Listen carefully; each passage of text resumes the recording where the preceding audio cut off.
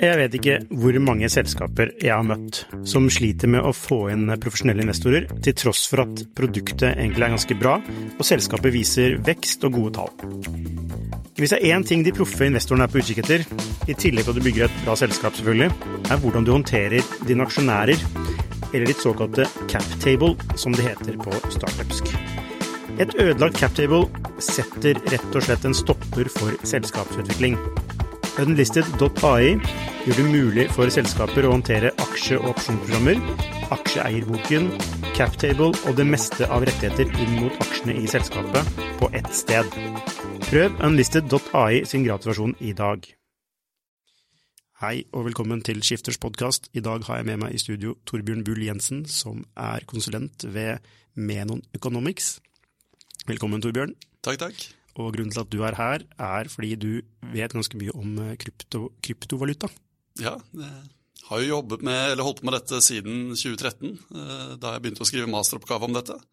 Så har brukt mye tid, mange sene nattetimer, til å lese og pønske på dette med bitcoin, kryptovaluta, blokkjeder. Ja, spennende.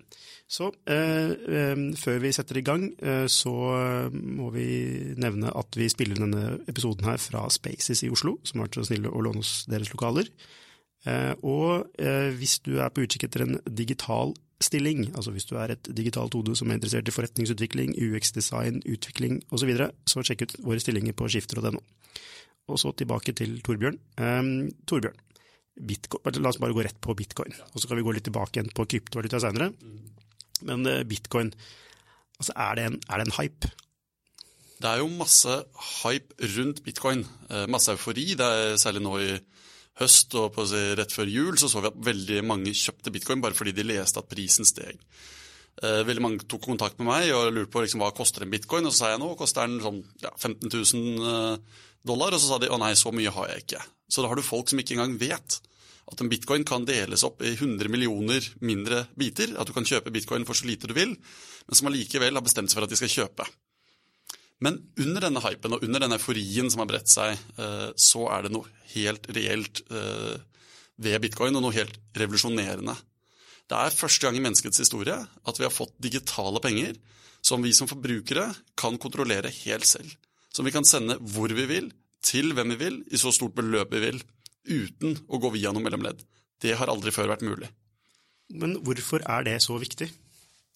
Det er fordi det er mange transaksjoner i dag som man ikke har mulighet til å gjøre. Vi som er i Norge føler ikke så mye på dette fordi vi har et av verdens mest effektive betalingssystemer. Transaksjonskostnadene er veldig lave, vi har VIPS, alt funker veldig bra. Men hvis vi skulle sendt penger til en venn eller noen familie i Venezuela, så ville det vært ekstremt dyrt, kanskje umulig. I Sverige så er det et fond som ønsker å investere i Iran. EU og Sverige har ikke noe mot at man kan investere i Iran. USA derimot liker ikke det. Å bruke det vanlige banksystemet til å overføre penger til Iran og dermed kunne investere i næringslivet der, går ikke fordi bankene er redde for sanksjoner fra amerikanske myndigheter. Så dette fondet har da bestemt seg for å bruke bitcoin til å sende pengene fra Sverige til Iran. Så du tar svenske kroner, kjøper bitcoin, sender dem, og så selger du dem lokalt i Iran. Den grenseløsheten, den er verdifull. Ja, men kan man ha et system som ikke har en ansvarlig slags eier, som en nasjon da, eller som en stat har av sin egen valuta? Så bitcoin er jo på vei til å vokse frem som et bevis på at det kan fungere. Nettopp ved at det har fått en monetær verdi, og at folk har brukt det til pengeoverføringer. Selvfølgelig er jo primærbruken i dag vært spekulasjon, men man begynner å se mer og mer reell bruk. Og svar på det spørsmålet er virkeligheten som nå utfolder seg. Hvis man ser historisk, så har man jo hatt mange former for penger som ikke har vært direkte underlagt myndighetskontroll. Man har brukt skjell, store steiner, gull. Man har brukt objekter som har vært begrenset i mengde, som penger i samfunn, der man har fått en felles enighet om at dette knappe objektet kunne fungere som et indirekte regnskap som holder styr på hvem er det som har kjøpekraft, og dermed har penger. Nå har denne knappheten kommet til den digitale verden. Ja, for bitcoin der er vel satt en limit på hvor mye bitcoin som skal produseres? Det kan aldri eksistere mer enn 21 millioner bitcoin, og i praksis enda færre fordi en del bitcoin nok mistet og tapt for alltid. Men det jeg skjønner med det at det jo bare noe noen har sagt. Kan man ikke hacke til det? Kan ikke folk bestemme seg for at jo, det skal vi likevel utvide? Og det det som det spennende med at bitcoin en form for penger. Fordi alle former for penger en form for sosial enighet om at et eller annet som i utgangspunktet verdiløst, kan ha en verdi. Så den capen på 21 millioner, den bestemmes av alle de som kjører bitcoin-programvare, som sier at det 21 millioner. Hvis alle hadde bestemt seg for å kjøre en annen versjon av det programmet, endre den biten av koden slik at det var 40 millioner, ja, da ville det blitt 40 millioner. Men den koordineringen, det å overbevise alle andre i verden om at de skal bytte ut til bitcoin 2, der det enda flere bitcoins, det veldig vanskelig. Særlig fordi de som allerede eier bitcoins fra før, vil jo steile og si nei, det vil jo vanne ut verdien av mine bitcoin, det går jeg ikke med på. Ja, så den knappheten, den sikres av den sosiale enheten om at det vi har valgt å bruke. Ja, og sånn sett så det jo egentlig vanskeligere å endre på det enn det å endre på enn å utvide, altså trykke opp nye penger da, i et land. Og det jo kjernen her at andre betalingssystemer relativt sentraliserte. Du har en myndighet som kan kontrollere for eksempel seddelpressen, for å si det litt enkelt. De kan da bestemme mer ensidig og gjøre endringer med pengepolitikken. I bitcoin, fordi det helt desentralisert, det bare det folk velger å bruke, så det ingen slik myndighet som kan gå inn og bestemme noe. Hvem som helst kan komme med et forslag, hvem som helst kan lage sin versjon av bitcoin og prøve å få folk med på det, men ingen kan bestemme. Det bare det folk fellesskap velger, så på mange måter en mer demokratisk versjon av penger. Selv om da i land som Norge så det jo demokratiet som står bak sentralbanken i ytterste konsekvens da. Ja, så den ideen jo veldig, veldig spennende og flokkende, synes jeg. Men den praksisen i dag jo at folk spekulerer. Altså det jo, apropos det vi sa i sted, om hype, det handler om å tjene mest mulig penger på kortest mulig tid. Du enig i det? Ja. Og det jo det som har drevet mye av oppmerksomheten i den siste tiden, fordi når det skrives om dette, så det flere som interessert. Når det da en gitt mengde, og enda mindre som tilgjengelig for salg, og noen har lyst til å kjøpe dette, ja, da drives prisen opp. I høst var det en periode rundt 500 000 personer som hver eneste dag skaffet seg sine første bitcoin. Det driver prisen opp. Og når da prisen stiger, så det flere som hører om det, flere som har lyst til å komme inn, og du får en sånn feedback-mekanisme. Ja, men hvordan skal man forholde... Altså, la oss si man ser det fra utsiden, sånn som du gjør, og ser at det har en verdi, men samtidig så det jo mange mennesker som inne i dette nå, og driver opp prisen. Hvordan forholder man seg til det da? Skal man være med på det eller skal man se på det og si at... Ja, sånn at jeg pleier jo ikke å gi råd til folk hvordan de skal investere. Folk må gjøre sine egne analyser og vurdere risikoen ved bitcoin og annen kryptovaluta. Det kan bli verdt veldig mye mer. Det kan også falle veldig mye i pris. Det jeg derimot råder folk til, hvis de litt nysgjerrig, det å investere i kunnskap. Det handler om å både lese om dette, men også å prøve det ut. Så da bruker det 500 kroner, 1000 kroner på å kjøpe bitcoin. Finne ut av hvordan det man egentlig kjøper disse bitcoinene. Hvordan det man oppbevarer de. Kjøpe et eller annet med disse bitcoinene. Gå på en markedsplass som Open Bazaar, som en desentralisert versjon av fin.no. Og kanskje kjøpe en t-skjorte for å få testet ut. Denne førstehåndserfaringen med å leke med denne teknologien, den har enorm læringsverdi. Så det anbefaler jeg folk å gjøre. Når det kommer til å plassere penger, så får folk ta de valgene selv. Så du anbefaler faktisk folk å bruke 1000 kroner på det der? Hvis man nysgjerrig, så anbefaler jeg folk å bruke 1000 kroner. Det kommer selvfølgelig an på hvor mye man har å rutte med. Ja, selvfølgelig. Men med det formål å lære, teste ut Lightning-nettverk som nå bygges opp på Bitcoin, teste ut dette nye, få den førstehåndserfaringen.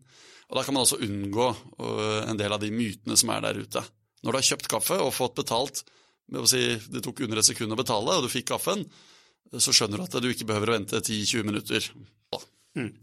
Jeg leste nylig at Stripe, den der betalingstjenesten API-et, de sluttet å støtte bitcoin. Eller forstår det kan hende. Men det ikke poenget, altså, det at de gjør det. Altså. Sjefen i Nordea har sagt at han vil ikke at noen av sine ansatte skal handle bitcoin. Sør-Korea har jo også innført noen restriksjoner rundt bitcoin. Hvorfor tror du dette skjer? Altså, hvis dette så fantastisk teknologi? Det 2 grunner til det, tror jeg. Det ene at det så nytt og rart at det ganske mange som ikke skjønner det, og da det lett å bli redd, og man sier nei. Det ser man jo opp igjennom historien, at ny teknologi har blitt møtt med massiv motstand på grunn av manglende innsikt. Men i tillegg så har det vært veldig uregulerte markeder. I Sør-Korea så har jo dette vært handel på børser uten standardregulering. Sør-Korea snakker ikke om å forby dette. De sier bare at den børshandelen, den spekulasjonen som foregår, den skal foregå innenfor ordnede forhold. Når du går til en sentralisert børs som oppbevarer andres penger, som tilrettelegger for handel, ja, så må de følge noen spilleregler. Så det handler om at spillereglene kommer. Nordeas forbud for samtlige ansatte i hele konsernet å kjøpe bitcoin, det potensielt ulovlig. Det blir spennende å se Finansforbundet, altså arbeidstakerforeningen i Danmark, ser jo nå på jussen i dette. For det å si hva de ansatte kan drive med eller ikke, det ikke fritt frem for en arbeidsgiver.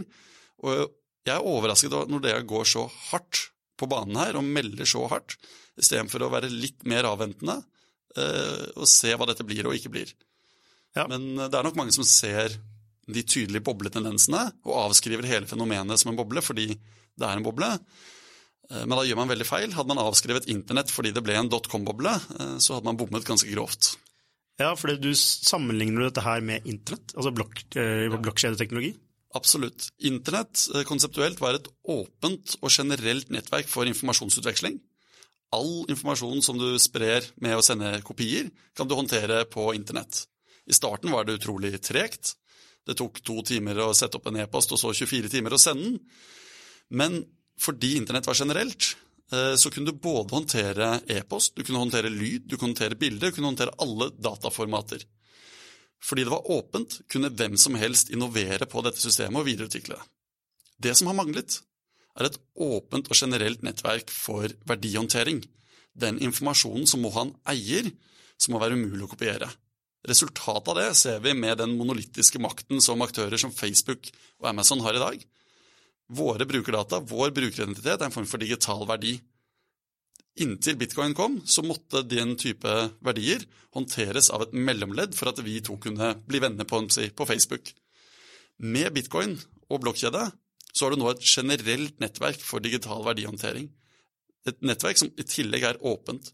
Så du kommer til å se den samme frie innovasjonen, og det at man både kan bruke til penger, den første appen, men også bruke det til elektronisk ID som du selv eier, til å utvikle et helt nytt internett. Vi i startgropen, ting tregt, den digitale infrastrukturen mangler, men det tusener på tusener av ideer som nå testes ut, og den innovasjonstakten kommer til å føre til en rivende utvikling i årene fremover. Ja, hva handler det egentlig om et lag som tillit? Det blokkjede, det egentlig tillit? At du faktisk kan stole på at du kan Ja, mange pleier å si at blokkjede løser tillit. Men spørsmålet jo tillit til hvem og til hva. Jeg synes tillitbegrepet såpass vanskelig i denne konteksten her, for eksempel fordi hvis jeg skriver inn eierskapet til et hus i en blokkjede, og så overfører jeg det eierskapet til deg, da må du fortsatt ha tillit til de som skal håndheve at du faktisk får det huset, fordi det huset eksisterer utenfor blokkjeden. En blokkjede kan bare holde sikkert et verdiobjekt som bare finnes i blokkjeden, altså bitcoin, ikke noe som finnes utenfor. Samtidig så gjør det mulig for oss å overføre det verdiobjektet direkte mellom oss, uten å bruke mellomleddet, så vi slipper å bruke mellomleddet for å sikre tillit. Hvis vi 2 hadde hatt en Facebook på den fremtidige blockchain-Facebooken, eller Blockstack-Facebooken, da kunne alle dataene vært lagret, kryptert på, i mitt tilfelle kanskje på en Dropbox, og ditt tilfelle kanskje på din egen filserver. Men så kunne vi blitt venner og utvekslet data direkte, og jeg kunne visst at det var dine data, Du hadde kontroll på dem fordi de lå lagret hos deg, men vi hadde sluppet å bruke Facebook som et mellomledd til å fasilitere det. Og som da bruker våre data mot oss, Ja, i for tillegg. annonsering, for eksempel. Da. For eksempel. Ja. Så den gjør oss utrolig sårbare. Den modellen vi har i dag, hvor alt må legges inn i midten, modellen vi har for betaling på internett, hvor du i praksis gir lommeboken din til nettbutikken, du skriver inn hele kortet ditt, og så sier du, ta det du trenger. Dette er utrolig sårbare systemer, som vil kunne bli veldig mye sikrere, veldig mye mer robuste, når vi gjør om betalingene til push-transaksjoner, altså at du sender det til mottaker, og når data kan bo hos den enkelte bruker, og allikevel brukes i plattformer som gir interaksjon. Så det du beskriver her nå er en helt ny, det er som du sier, det er et nytt internett med et helt annet lag, som gjør egentlig mange av de store tech-gigantene overflødige. På sikt så vil de kunne bli overflødige, eller få redusert sin posisjon veldig. Men det er lenge til. Men nettopp det som man spør seg, hva er det de egentlig gjør, som er utrolig viktig? Jo, de holder styr på e-ID-en din. Så tenker man ikke så mye på det. Jeg logger meg inn med Google-ID eller Facebook eller med BankID, så tenker jeg ikke på det er en utrolig viktig funksjon som du har outsourcet til et privat selskap og forvalter på dine vegne. Nå er det mulig å utvikle en elektronisk ID som du eier helt selv, så du kan verifisere deg med en ID som du kontrollerer, og du kan ha kontroll på hvilken informasjon du deler ut. Alle de appene vi installerer i dag sier jeg skal ha tilgang til denne lange smørbrødlisten med informasjon om deg. Enten sier du ja til alt, og blir en del av moderne digitale økonomien, eller så sier du nei til én ting, og så får du ikke være med. Den trade-offen kan forsvinne med fremveksten av det nye internettet som nå vokser fram oppå Bitcoin og de andre åpne blokkjedene. Ja. Nei, for jeg synes jo dette her høres veldig spennende ut. Jeg bare allerede nå, ved å snakke med deg, så ser man jo mange nye muligheter som andre sikkert allerede har utviklet de ideene rundt, så jeg ikke for å liksom si at man er smart. Men dette vil jo endevende hele systemet, så det er litt lettere å forstå kanskje hvorfor da Mark Zuckerberg er skeptisk til ICO-er og blockchain. Grunnen til at man er skeptisk i ICO-er, det er jo at disse initial coin offerings, der et prosjektteam kan utstede en egen token før det er et produkt for å finansiere utviklingen av produktet, og så sier de at token skal være en nøkkel til å bruke produktet hvis de klarer å lage det. Litt som å selge skjetonger for å bygge et kasino, og så kunne du bruke skjetongene på kasino når det er bygd. Grunnen til at man er skeptisk til dette er at man har sett en eksplosiv vekst i dette markedet, med prosjektideer som er helt hinsides og får vanvittig finansiering. Disse tokenene er ingen fordring på selskapet. De har ingen plikt til å gi deg noe. Nei, for det er ikke en investering. Og det er masse bedrag. Det brukes millioner av kroner på markedsføring for å lure folk inn.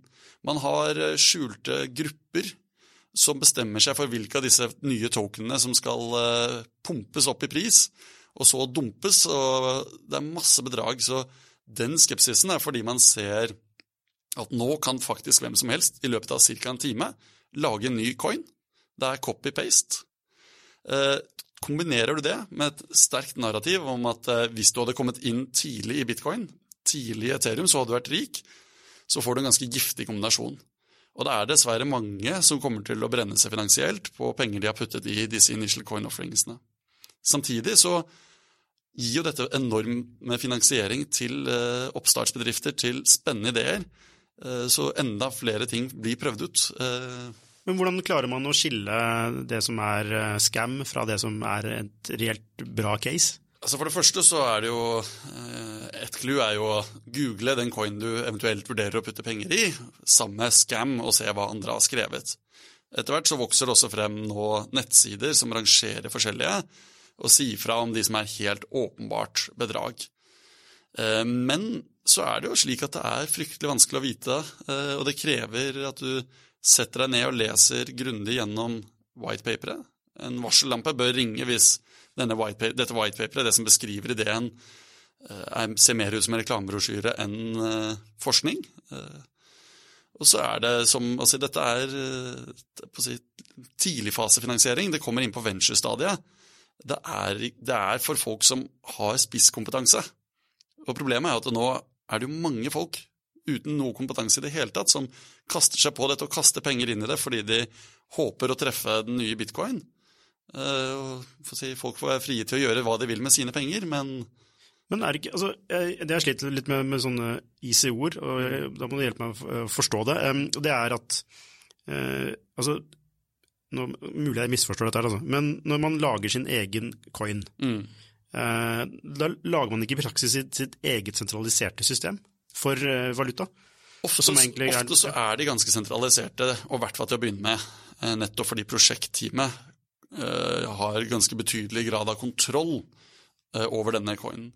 Samtidig så tilstreber man jo å få troverdighet som desentralisert, for hvis det var helt sentralisert, så ville jo ingen turt å putte penger i det, eller færre ville turt å putte penger i det.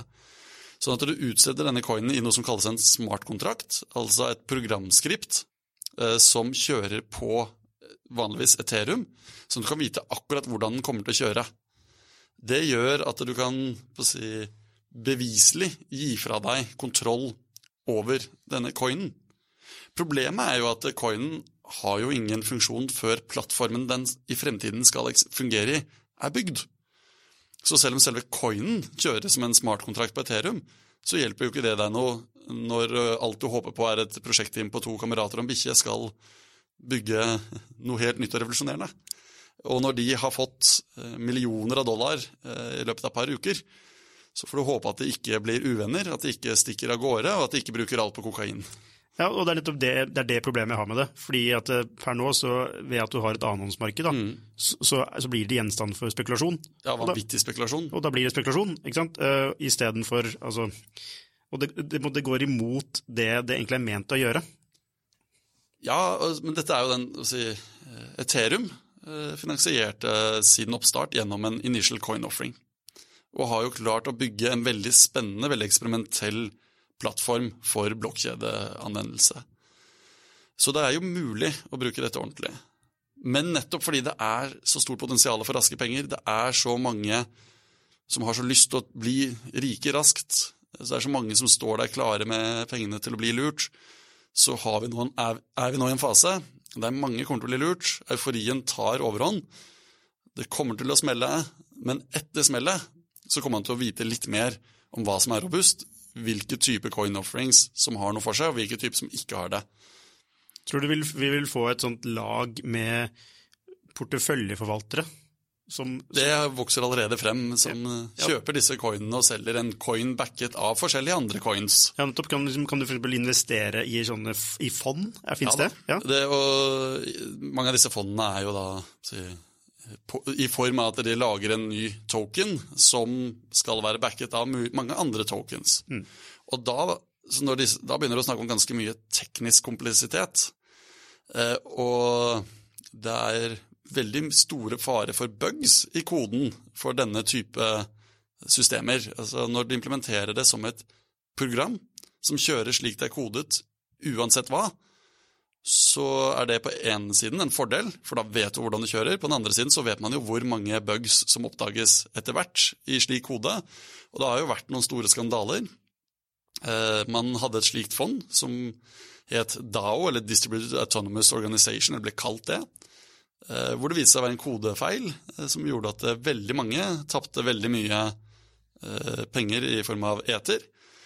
Og dette tapet var såpass stort at utviklerne bak Ethereum klarte å koordinere aktørene til å rulle historikken tilbake i tid, til før dette skjedde. Så mye for code is law, blockchain is immutable. Det viser at Ethereum på det tidspunktet var så sentralisert at når koden eksekverte slik den var skrevet, men ikke intendert, så lyktes man med å faktisk endre historikken, fordi dette er et sosialt fenomen, vel så mye som teknologisk. Så man vil måtte bare akseptere en del sånne ting som skjer? Ja, og vi er jo i prøve- og feilefasen. Ja. Vi er i den spennende fasen der alle de gale og crazy ideene testes ut. Men det fine er jo at det er fritt fram. Du har lov til å teste ut. Som gjør at det har ikke noe å si om folk synes ideen din er idiotisk. Du kan prøve den ut, Og blant disse hundrevis eller tusenvis av idiotiske ideene, så vil kanskje en være helt revolusjonerende og vise seg å ha kjempepotensial i fremtiden. Og det er det som er så gøy, det at hvem som helst kan prøve ut. Ja, jeg bare synes det virker så veldig som et uregulert slags aksjemarked, hvor folk som ikke har peiling putter pengene sine fordi de vil ha en rask gevinst. Ja, og den biten av det er uheldig, og den biten blir nå stadig mer regulert. Børsene som handler dette blir underlagt litt formelle krav. Så vokser det da samtidig fram desentraliserte børser som er vanskeligere å regulere. Men den mest effektive reguleringen av dette kommer dessverre til å være når de som ikke har peiling, taper pengene sine. Ja. Når vannet går ut, så ser man hvem som har svømt naken, er det noe som heter. Ja, altså det er jo et system som internett, da, altså som går gjennom iterasjoner, ikke sant? Og som stadig blir mer og mer sikkert. Og til slutt så er det en sånn versjon som er relativt sikker, som man stoler på, i hvert fall for vanlige folk. Altså, vi står jo overfor et paradigmeskifte. Og paradigmeskifter, i motsetning til disruptiv teknologi, tar tid, men har tilsvarende enorme konsekvenser. Et eller annet disruptivt vil jo da fra en dag til en annen kunne alle hoppe på Pokémon Go. Det tok liksom en uke eller noe, så var det 15 millioner brukere. Men konsekvensen av det er ikke så stor. Her snakker vi om en helt ny digital grunnlagsteknologi, og det kommer til å ta 10 år før vi ser det fulle potensialet i denne teknologien. Altså TCP/IP ble jo utviklet på 70-tallet. Det var først på 90-tallet at internett begynte å virkelig ta form. Og det var først på 2000-tallet konsekvensen av internett begynte å få økonomisk effekt. Ja, så du ser for deg et 20-30 årsløp her også, før det kommer til et nivå så det har jo begynt å ha effekt allerede. Man ser jo dette fondet som bruker bitcoin til å overføre penger til Iran. Det er historier fra Venezuela av folk som har minet bitcoin på statssubsidiert strøm, gått på nett og kjøpt seg mat i et naboland og fått smuglet det inn, fordi Venezuela opplever økonomisk katastrofe, sult. Men det er veldig edge caser, da. Så det man ser i starten på et sånt paradigme, så ser man masse edge caser. Man ser mange som prøver å replikere det eksisterende, og gjerne litt dårligere. Litt som en e-post prøvde å replikere fax, bare litt tregere, litt vanskeligere. Men man må starte med det, og så vokser det frem. Og det spennende er jo at nå som Bitcoin, blokkjeder, Ethereum, disse prosjektene utvikles, så har vi jo internett, som gjør at du har et globalt utviklermiljø. Folk sitter over hele verden og samarbeider i åpne grupper på nett. Det fantes ikke i samme skala da internett måtte utvikles. Nå har vi internett, og det gjør det mye raskere å spre ideer, gjør det mye raskere å dele. Vi har GitHub, som gjør at åpne kildekodeprosjekter kan utvikles på en helt annen takt. Ja, det er et godt poeng. Det er en bedre infrastruktur nå enn det var på 90-tallet. For å snakke litt om banker versus blockchain, når jeg hører på deg nå, så tenker jeg jo at hvis dette fungerer da, så trenger man egentlig ingen bank. Man kan jo, hvis alle bruker blockchain-teknologi, så hva skal man med en bank? Og så kan man kan kjøre en ICO på å bygge et nytt hus. Ikke sant? Ja. Så man kan se for seg at bankene blir helt overflødige. Samtidig så er det jo viktig å huske på at når du har penger du kan kontrollere helt selv, så får du også veldig stort ansvar. Mister du det passordet til den bitcoinen eller etheren eller hva det måtte være, ja, da er de tapt for alltid. Så en funksjon banker historisk har tilbudt, det er jo sikker oppbevaring. Det er blitt mer aktuelt, ikke mindre aktuelt, med fremveksten av digitale assets som du kan kontrollere selv. For mange vil det da kanskje føles tryggere og være tryggere, og la da en spesialisert institusjon passe på dette. Kanskje kan en bank ta den rollen.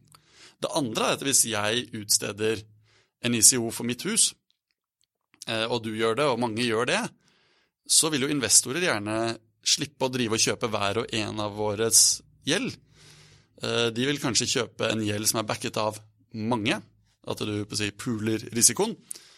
Det er nettopp det en type adferd banker gjør, og vil også kunne gjøre i en blokkjedebasert verden. Bankene vil oppleve tøffere konkurranse, fordi dette er mer grenseløst. Det vil bli tvunget til å være enda mer brukervennlige. Men jeg ser ingen grunn til at banker kommer til å forsvinne. Banker kommer også til å kunne bruke infrastrukturen, til å nettopp gjøre overføringer over da for eksempel Bitcoins blokkjede eller i andre blokkjeder. Ja, nei, jeg tror kanskje heller ikke at banker forsvinner, men dagens banksystem kan bli litt overflødig. Det kommer til å kunne bli veldig endret. Ja. Og så må man jo huske at... Det er det som poenget, ikke sant? Unnskyld, ja. Nei, det er jeg som avbryter. Nei. Og så må man jo huske at disse kryptovalutaene svinger noe helt vanvittig mye i verdi. Og kommer antageligvis til å gjøre det i veldig lang tid fremover. Så i land som Norge, der man lykkes med å ha en relativt stabil verdi på valutaen, samtidig som man har et effektivt betalingssystem, så er det ingen grunn til å gå over til bitcoin for vanlige transaksjoner. Så lenge det er lett å gjøre en lånesøknad og få det lånet i banken, så er det ikke noe grunn til å gjøre en ICO. Sånn at dette vil først utfordre de stedene der finans fungerer dårligst. Det er i fattige land, det er internasjonalt, mellom land, og særlig mellom stater. Og det kommer til å ta lang tid før det utfordrer i land som Norge, hvor betalingssystemet fungerer veldig godt. Det kommer i hovedsak til å være et supplement, og ikke et alternativ, slik jeg ser det. Ok, så du ser ikke, og nettopp, det er interessant, at du har en viss skepsis til modne markeder da, som har effektive systemer, at penetrasjon vil skje. Det vil skje saktere, og på en annen måte. Der vil antageligvis investeringsaspektet være mye viktigere tidlig. Det å oppbevare digitale verdier på vegne av kunder kunne være viktigere. Kunne håndtere bankkonter for bedrifter som for eksempel driver med mining, og skjønne da hvordan det skal håndteres, kommer til å være den måten banknæringen og finansnæringen blir påvirket av dette først. De kommer ikke til å bli byttet ut, fordi det er veldig få nordmenn som ville byttet ut norske kronen med bitcoin som svinger så mye som den gjør, med alle pengene sine. Ja, det skjønner jeg. Så da er det kanskje ikke like kraftfullt som internett, som faktisk da ødelegger industrier, fordi de fjerner mellommenn da. Så det kommer bare til å ta tid, og det er jo da internasjonalt så har du mellommenn som byttes ut. Du fjerner for eksempel USAs mulighet til å bruke kontrollen over SWIFT-systemet til å sanksjonere land. Det er ganske kraftfullt. Og internett har jo ikke klart å røske opp i banknæringen ordentlig enda. Hvis man ser på nettbanken i dag, så er den til forveksling lik den nettbanken vi hadde på slutten av 90-tallet. Det er strøm på papir. Det er ikke veldig brukvennlig enda, men en kombinasjon av nye reguleringer fra EU og disse åpne blokkjedene, som da gjør at nye aktører kommer inn, kommer til å øke konkurransen mellom aktørene, og kommer til å gjøre at også banknæringen kommer til å føle på dette. Ja, men det har jo skjedd litt da, i bank altså på grunn av internett. Jo, men ikke veldig mye. Altså, det skjedde litt helt i starten. Norge hadde Europas første nettbank, men hvis du går inn i nettbanken din, så er det jo fortsatt, det er jo bilde av et ark. Det ser jo helt likt ut som papirfakturaen din. Ja. Og menyene har fått runde kanter i stedet for firkantet, altså i stedet for harde kanter, men det er fortsatt skremmende likt. Det er fortsatt, det er fortsatt enig med deg. Og den kraften som har truffet for eksempel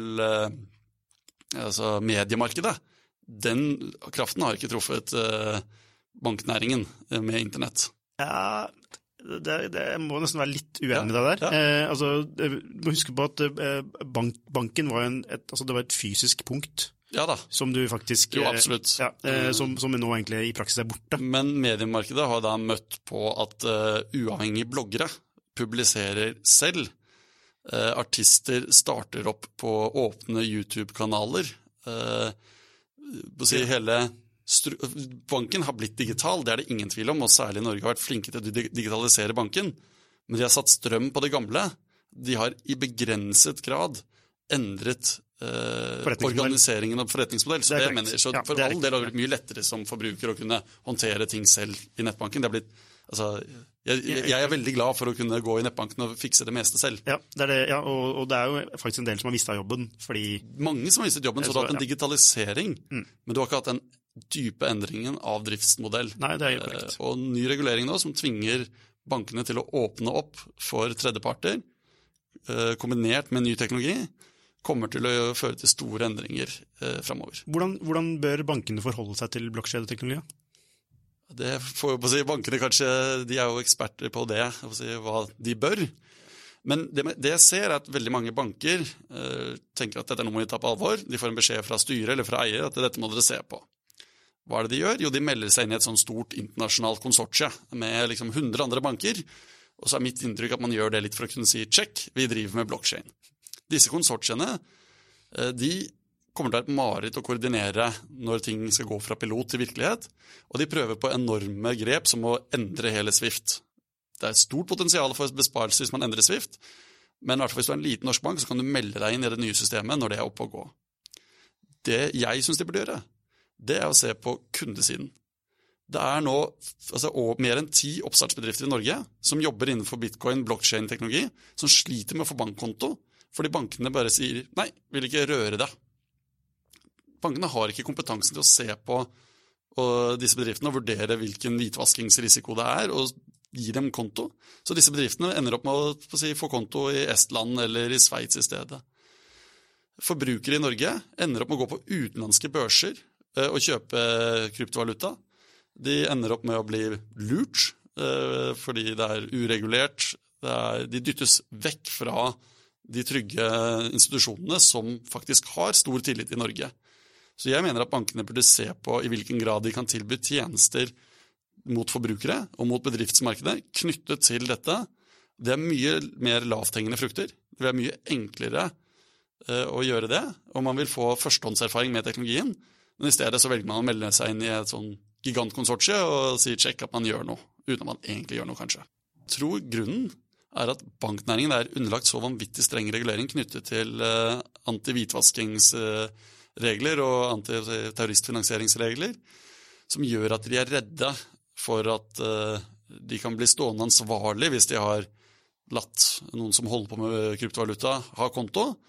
Og så det så få, de så små foreløpig, så det føles mye lettere, mye tryggere å bare si nei. Og det fordi de ikke har kompetansen. Jeg tror ikke, det mulig å ta feil, men jeg tror ikke det den konspiratoriske at vi må stoppe det fordi det kan utfordre oss. Jeg tror det mer mangel på kompetanse internt.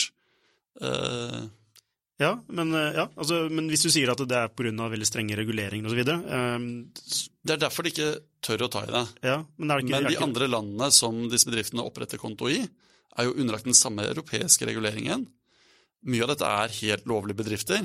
Problemet at bankene har ikke kompetansen til å vurdere om de risikerer å være en medaktør for hvitvasking eller ikke. Og når de da ikke har kompetansen, så sier de bare helt nei. Det de burde gjort at de burde sagt, ja, vi kan gi deg konto, men da må du bevise dette, dette og dette for oss. Her kravspekken vår, innfrir du den, så kan du få konto. Men de har ikke en sånn kravspekk. De sier bare nei. Så du tenker første steg for bankene å skaffe seg kompetanse. Andre steg å da sørge for at det mulig å få seg en konto i banken, slik at man kan opprette den type systemer. Så jeg tenker, hvorfor skal det ikke være mulig å kunne kjøpe noen kryptovalutaer i nettbanken, sånn som jeg kan kjøpe høyrisikoaksjer? Eller i det minste et fond. Nordnet har et fond over bitcoin. Hvorfor skal ikke en norsk bank kunne tilby det? Hvorfor kan ikke en norsk bank utvikle en oppbevaringstjeneste? De har en digital infrastruktur for å oppbevare ganske betydelige digitale verdier allerede. Hvorfor ikke bruke den ekspertisen og utvikle en custodian-tjeneste for kryptovaluta? I det minste som en pilot, som gjør at de forbrukerne i Norge som stoler mer på banken sin enn sin egen evne til å passe på et passord, kan få gjøre det. Ja. Men skjer ikke det i andre land? Jo, det skjer litt i andre land, og det kommer nok til å skje stadig raskere. Vi ser nå særlig på disse betalingsappene som på vei til å vokse fram som banker. For eksempel Revolut, som en vennebetalingsapp, men egentlig mer en bank, og nå blitt en bank. De tilbyr kryptovalutahandel rett i appen. Så det litt som en Vipps, der du både kan tegne forsikring, du kan gjøre internasjonale pengeoverføringer, du kan gjøre vekslinger, og du kan kjøpe kryptovaluta. Gjør ikke norske banker seg mer åpne for konkurranse fra utenlandske banker, når ikke de henger med i utviklingen og kan tilby den type tjenester? Jo, og de risikerer å miste potensielle kunder. Jeg fikk nettopp svar fra en landsdekkende spørreundersøkelse i går på hvor mange det som eier bitcoin eller annen kryptovaluta i Norge, og hvem de? 5% av Norges befolkning over 18 år sier at de eier kryptovaluta. Og det klart størst andel blant de unge. Gruppen 18 til 29 år, så det 12% som oppgir å eie kryptovaluta. Aller fleste av disse antageligvis måttet gå til en utenlandsk aktør. De har tatt sitt første selvstendige valg knyttet til finans, og det var å finne ut av hvordan de registrerte seg på en utenlandsk finansinstitusjons hjemmeside, sendte passet og fant ut at hei, det tar jo søren bare 10 minutter. Ja. Det kunder man taper, og særlig da en kundegruppe som kanskje den mest flyktige og vanskeligst å hanke inn. Ja, for det jo, ja, det liksom, det jeg tenkte på, er det de man ønsker som kunder? Nei, så bankene ser jo sikkert at de utgjør en liten del. 5% av totalbefolkningen veldig lite. De unge har jo ikke så mye å rutte med. Så det veldig mye da, på så kort tid. Det jo veldig mye. Det er veldig mye på så kort tid. Ja. Så det men det en liten del av kundebasen til en bank. Ja, men altså, de må jo kunne så se en tendens og si at oi, om 3 år så det en 5-doblet. Ja, og så ja, absolutt. Så jeg tenker at selv om dette ikke nødvendigvis kunder de hadde tjent så mye penger på i dag, så det kanskje nesten bare bra, for da kan de bygge opp erfaringene mens det snakk om småpenger, slik at hvis banken passer på kryptovaluta for noen, og de kløna det til, og de tappte alt, ja, så går det ikke konkurs. Men de kan bygge, i dag det lite nok til at de kan bygge fra smått, få læringen, og så kan de være klare om 5 år, når de institusjonelle investorene kommer inn kanskje, og tilbyr tjenester for de store fondene potensielt. Ja. Men du kan ikke hoppe rett i det når utviklingen gått, og plutselig markedet der. Da kommer de store fondene til å si at nei, dere har null erfaring med det. Vi går heller til denne andre internasjonale banken som har holdt på med dette i 5 år. Har du blitt kontaktet av banker? Ja da, for å snakke om dette. Ja. Ja, men hvorfor vil ikke du jobbe i en bank og få den til å endre, kanskje prøve å endre på tjenestetilbudet sitt? Da? Jeg kan gjerne jobbe for en bank. Jeg trives utrolig godt i det arbeidsmiljøet jeg har i Menon i dag. Jeg synes det kjempespennende. Og vi jo konsulenter, så det jo bare å ringe, og så kan man jo demyldre på muligheter. Jeg skjønner. Altså jeg bare mistenker det at veldig mange ikke har lyst til å jobbe i bank. Altså av folk som har din type kompetanse, ser at de kan få til mye mer ved å være utenfor en bank enn å gå inn i en bank, da. Hvor man møter alle den kulturen og restriksjonene og konservatismen.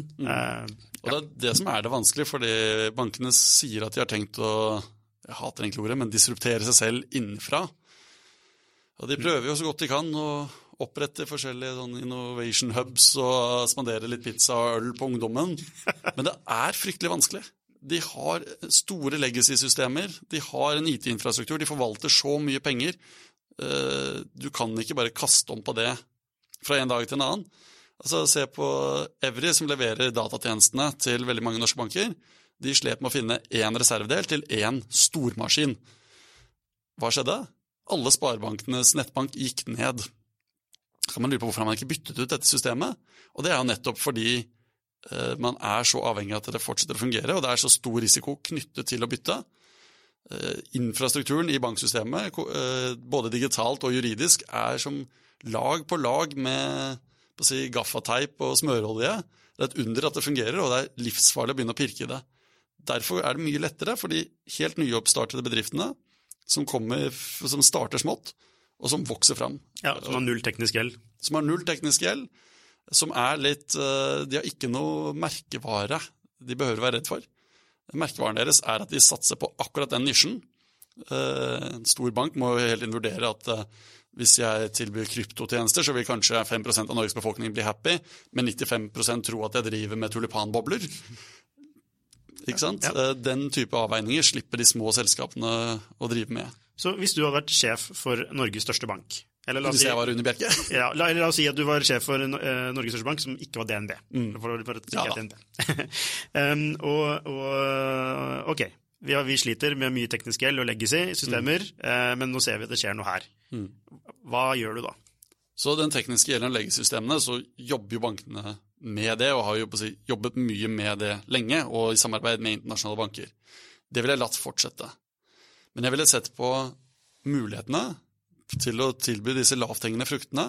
Hvordan kan vi møte denne nye teknologien der kundene våre er. Kundene våre er forbrukere og bedrifter.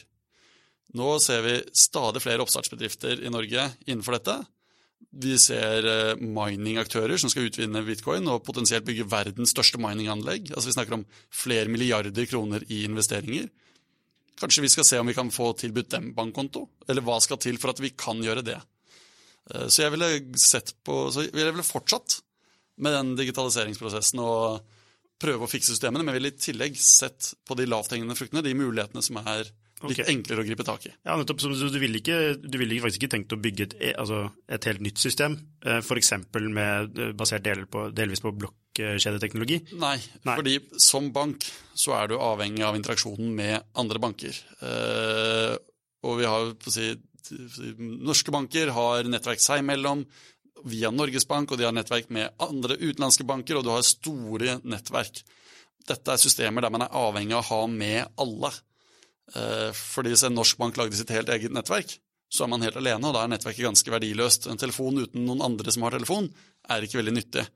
Kan spille Candy Crush, da. Kan spille, ja. Men sånn at på infrastrukturbiten er primært en organisatorisk utfordring og regulatorisk, og er på en måte store, tunge prosesser som må drives over lang tid. Og det er naturlig at særlig de største bankene jobber aktivt med det.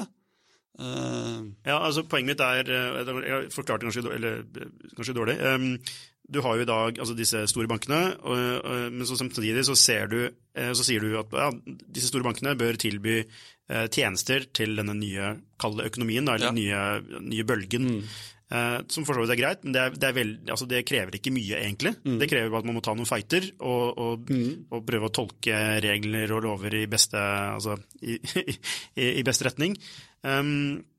Det som krever noe er jo å tenke helt nytt fra scratch. Vi lever i 2018, det eksisterer denne typen teknologi i dag. Alt fra blokkjedeteknologi, det skjer mye, og det bare tar helt av. Hvordan vil en moderne bank sette ut i dag? Fra scratch? Hvordan lager vi den perfekte banken? Og da kanskje tatt utgangspunkt i ulike use caser, ulike kundegrupper, og laget spesifikke banker. Kanskje banken skal bare være et API, sånn som April. Så det er jo...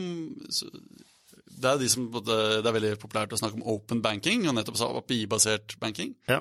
Du har en tysk bank, jeg tror den er tysk opprinnelig, som heter Fidor, som har laget et helt eget OS, og de sier Android er ikke verdifull fordi de lager alle appene selv.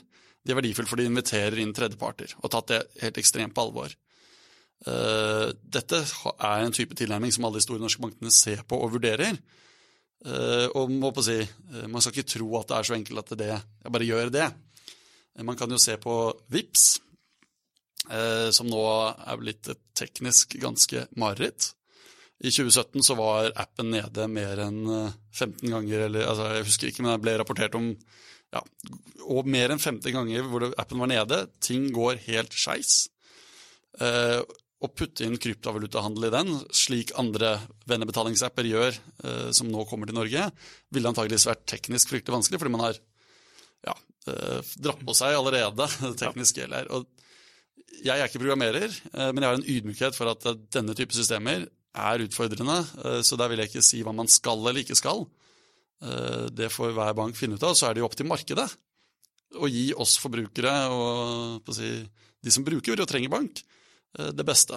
Og det er det som er det spennende, at ulike banker kan jo prøve sine tilnærminger, og så vil markedet tale og si hva de er fornøyd med. Ja, nok om bank, men det jeg lurer litt på er bedrifter generelt.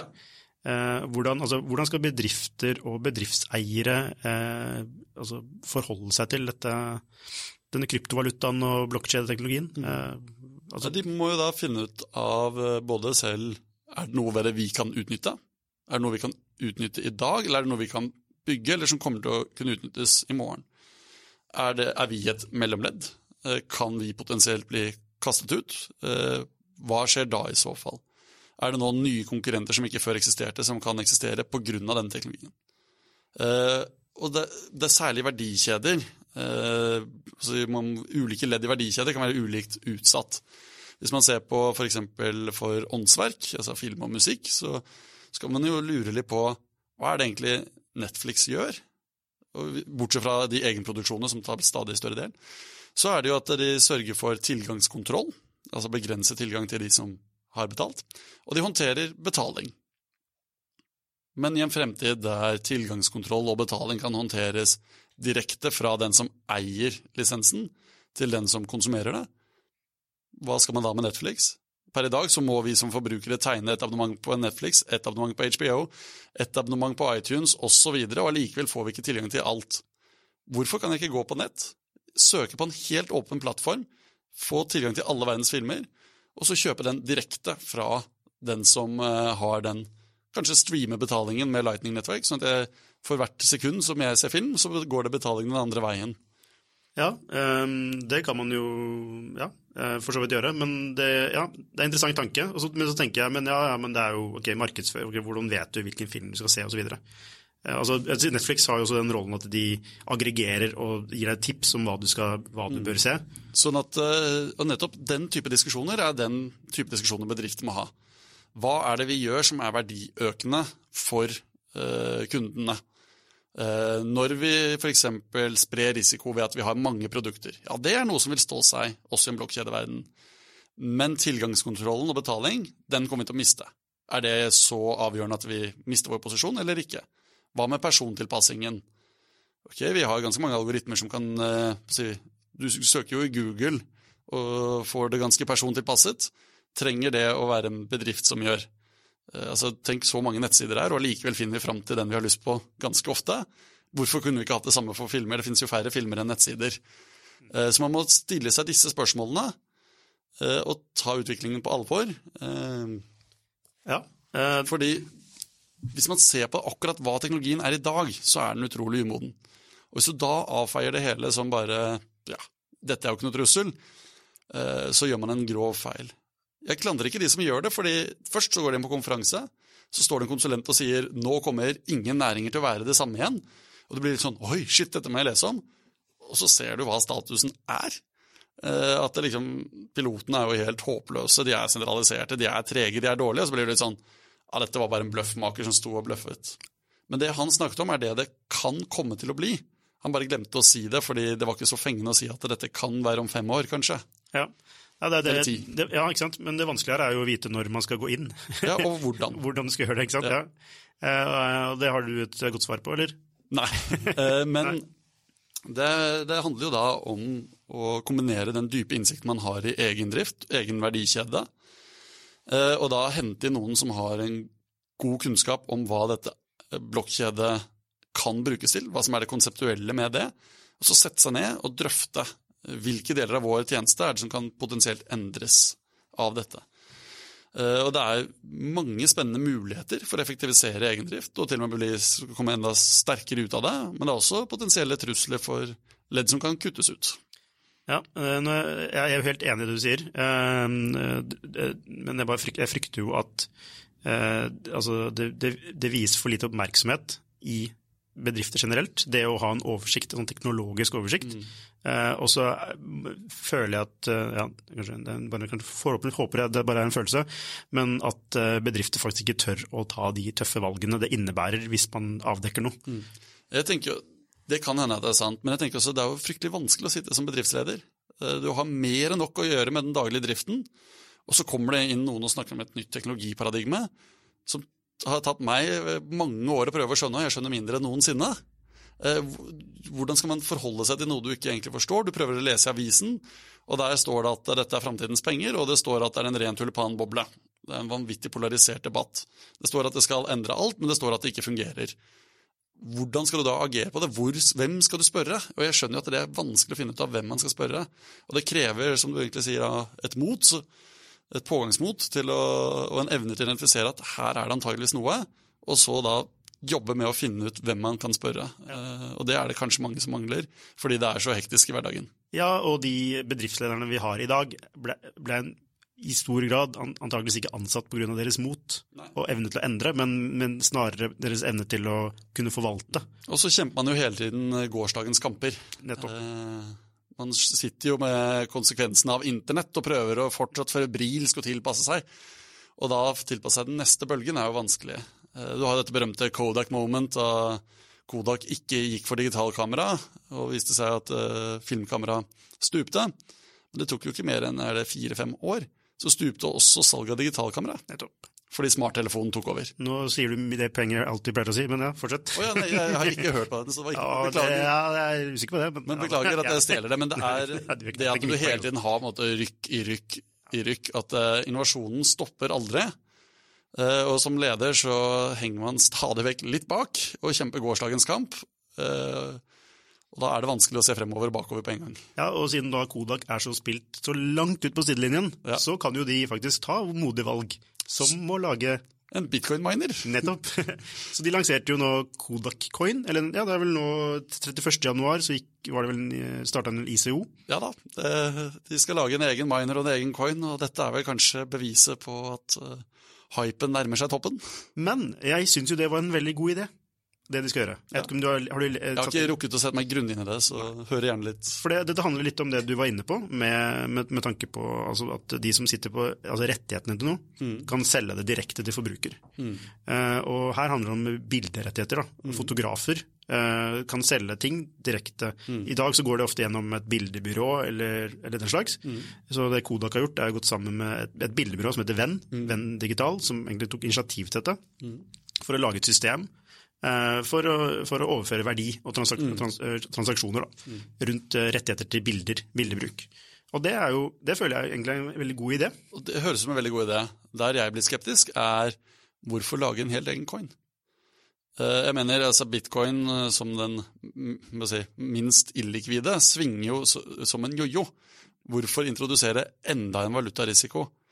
Og det jo selvfølgelig, fordi med en coin offering så har du noe å selge, som ikke en fordring på deg, så det på en måte du får inn masse finansiering uten å egentlig pådra deg noe gjeld. Så det veldig deilig for de som utsteder den, men de som kjøper den burde jo stille seg spørsmålet, hvis denne plattformen kommer opp og går og fungerer kjempegodt, hvorfor skal da Kodak Coin bli veldig verdifull? Hvis den bare skal brukes akkurat for den tjenesten, så vil folk kjøpe den i det de trenger å kjøpe en tjeneste av plattformen, og så vil den selges igjen med en gang. Det vil si at du får en ekstrem omløpshastighet av denne Kodak Coin, hvis systemet lykkes, men da vil den ikke bli veldig verdifull. Så fra investorperspektivet, så det ikke nødvendigvis lurt å investere i Kodak Coin, selv om prosjektet bak kan være kjempespennende. Så du mener at man heller burde konsentrere seg om færre større kryptovalutaer enn å lage sin egen? Så, ja, og veldig, veldig mange av disse prosjektene som har lansert en ICO, kunne fungert med å bruke Ether eller Bitcoin i systemet sitt, og hadde ikke trengt å introdusere en ekstra coin. Men hadde de ikke introdusert en ekstra coin, så hadde de ikke hatt noe å selge, og investorene i dag sånn at hvis de bare har snev av tro på prosjektet ditt, så tolker de automatisk at da må coinen også bli verdifull, og så det disse andrehåndsmarkedene. Men i hvilke tilfeller det da, mener du da, man bør ha en ICO og lage sin egen coin? Så det jo når den coinen må ha noen egenskaper for at plattformen fungerer. Når den har en fundamental funksjon i plattformen utover bare betaling. Det det ene, og det andre jo for eksempel en ren sånn asset-backed coin offering, at du utsteder en coin som en fordring på en eller annen underliggende verdi, om det fremtidig mining-kapasitet, om det jernmalm et eller annet sted, altså det med future-kontrakt. Det også interessant. Det en fordring på en aksje. Vi har jo norske i anførselstegn IOTA. Ja. Mener du at det kunne vært gjort via Ethereum, eller? Nei, de bruker jo også en helt annen teknologi. Okay. De bruker egentlig ikke blokkjede. De bruker en annen mekanisme for å skaffe enighet om hva som statusen i systemet. De jobber med en veldig eksperimentell, men utrolig spennende teknologi, som hvor de målretter seg inn mot, eller sikter seg inn mot sånn Internet of Things, altså mange maskin-til-maskin-transaksjoner, det de prøver å få til å fungere. De har et separat nettverk, de ikke bygd opp på Ethereum, de dermed avhengig av å ha et eget verdiobjekt i sitt system. Men nesten alle, eller veldig mange av ICO-ene, har bygd systemer i form av automatiserte skript, smartkontrakter på Ethereum. Og mange av de kunne brukt Ether som betalingsmiddel. Ja. Du, vi må avrunde litt, og bare sånn på tampen, du har vel investert litt i kryptovaluta selv, har du? Litt grann, Ja. Ikke veldig mye. Jeg kjøpte litt grann bitcoin på den pristoppen som var i 2013. Ikke for å investere, men fordi jeg hadde lyst til å bruke det. Ja. Så stupte prisen, så kjøpte jeg mat og drikke for dette, så det var litt grann igjen da prisen skjøt i været i 2017. Skjønner. Så du kjøpte ikke på pristoppen i 2018? Nei, jeg kjøpte da det var $1,000 stykket, ikke $20,000 stykket. Ja, for nå er den vel på rundt 9-10 000? Ja, 9-10 000. Ja. Det er litt morsomt, fordi nå snakker folk om at markedet har klappet helt sammen. Vi er tilbake der vi var for 2 måneder siden, og da Bitcoin nådde 10 000, så synes folk verden var godt av skaftet. Ja. Nå sier alle skeptikere, se hva var det jeg sa, nå er det dødt. Ja. Ja, en annen ting, for de av lytterne våre som vil investere litt tid i å lære mer, hva anbefaler du å begynne med da? Mitt tips er å begynne med å prøve å lære om Bitcoin. Ja, hvor gjør man det? Så du har en som heter James Lopp, som har lagd en vanvittig stor oversikt egentlig, over læringsressurser knyttet til Bitcoin og egentlig blockchain. Så hvis man søker på James Lopp pluss learning about Bitcoin, så finner man den siden.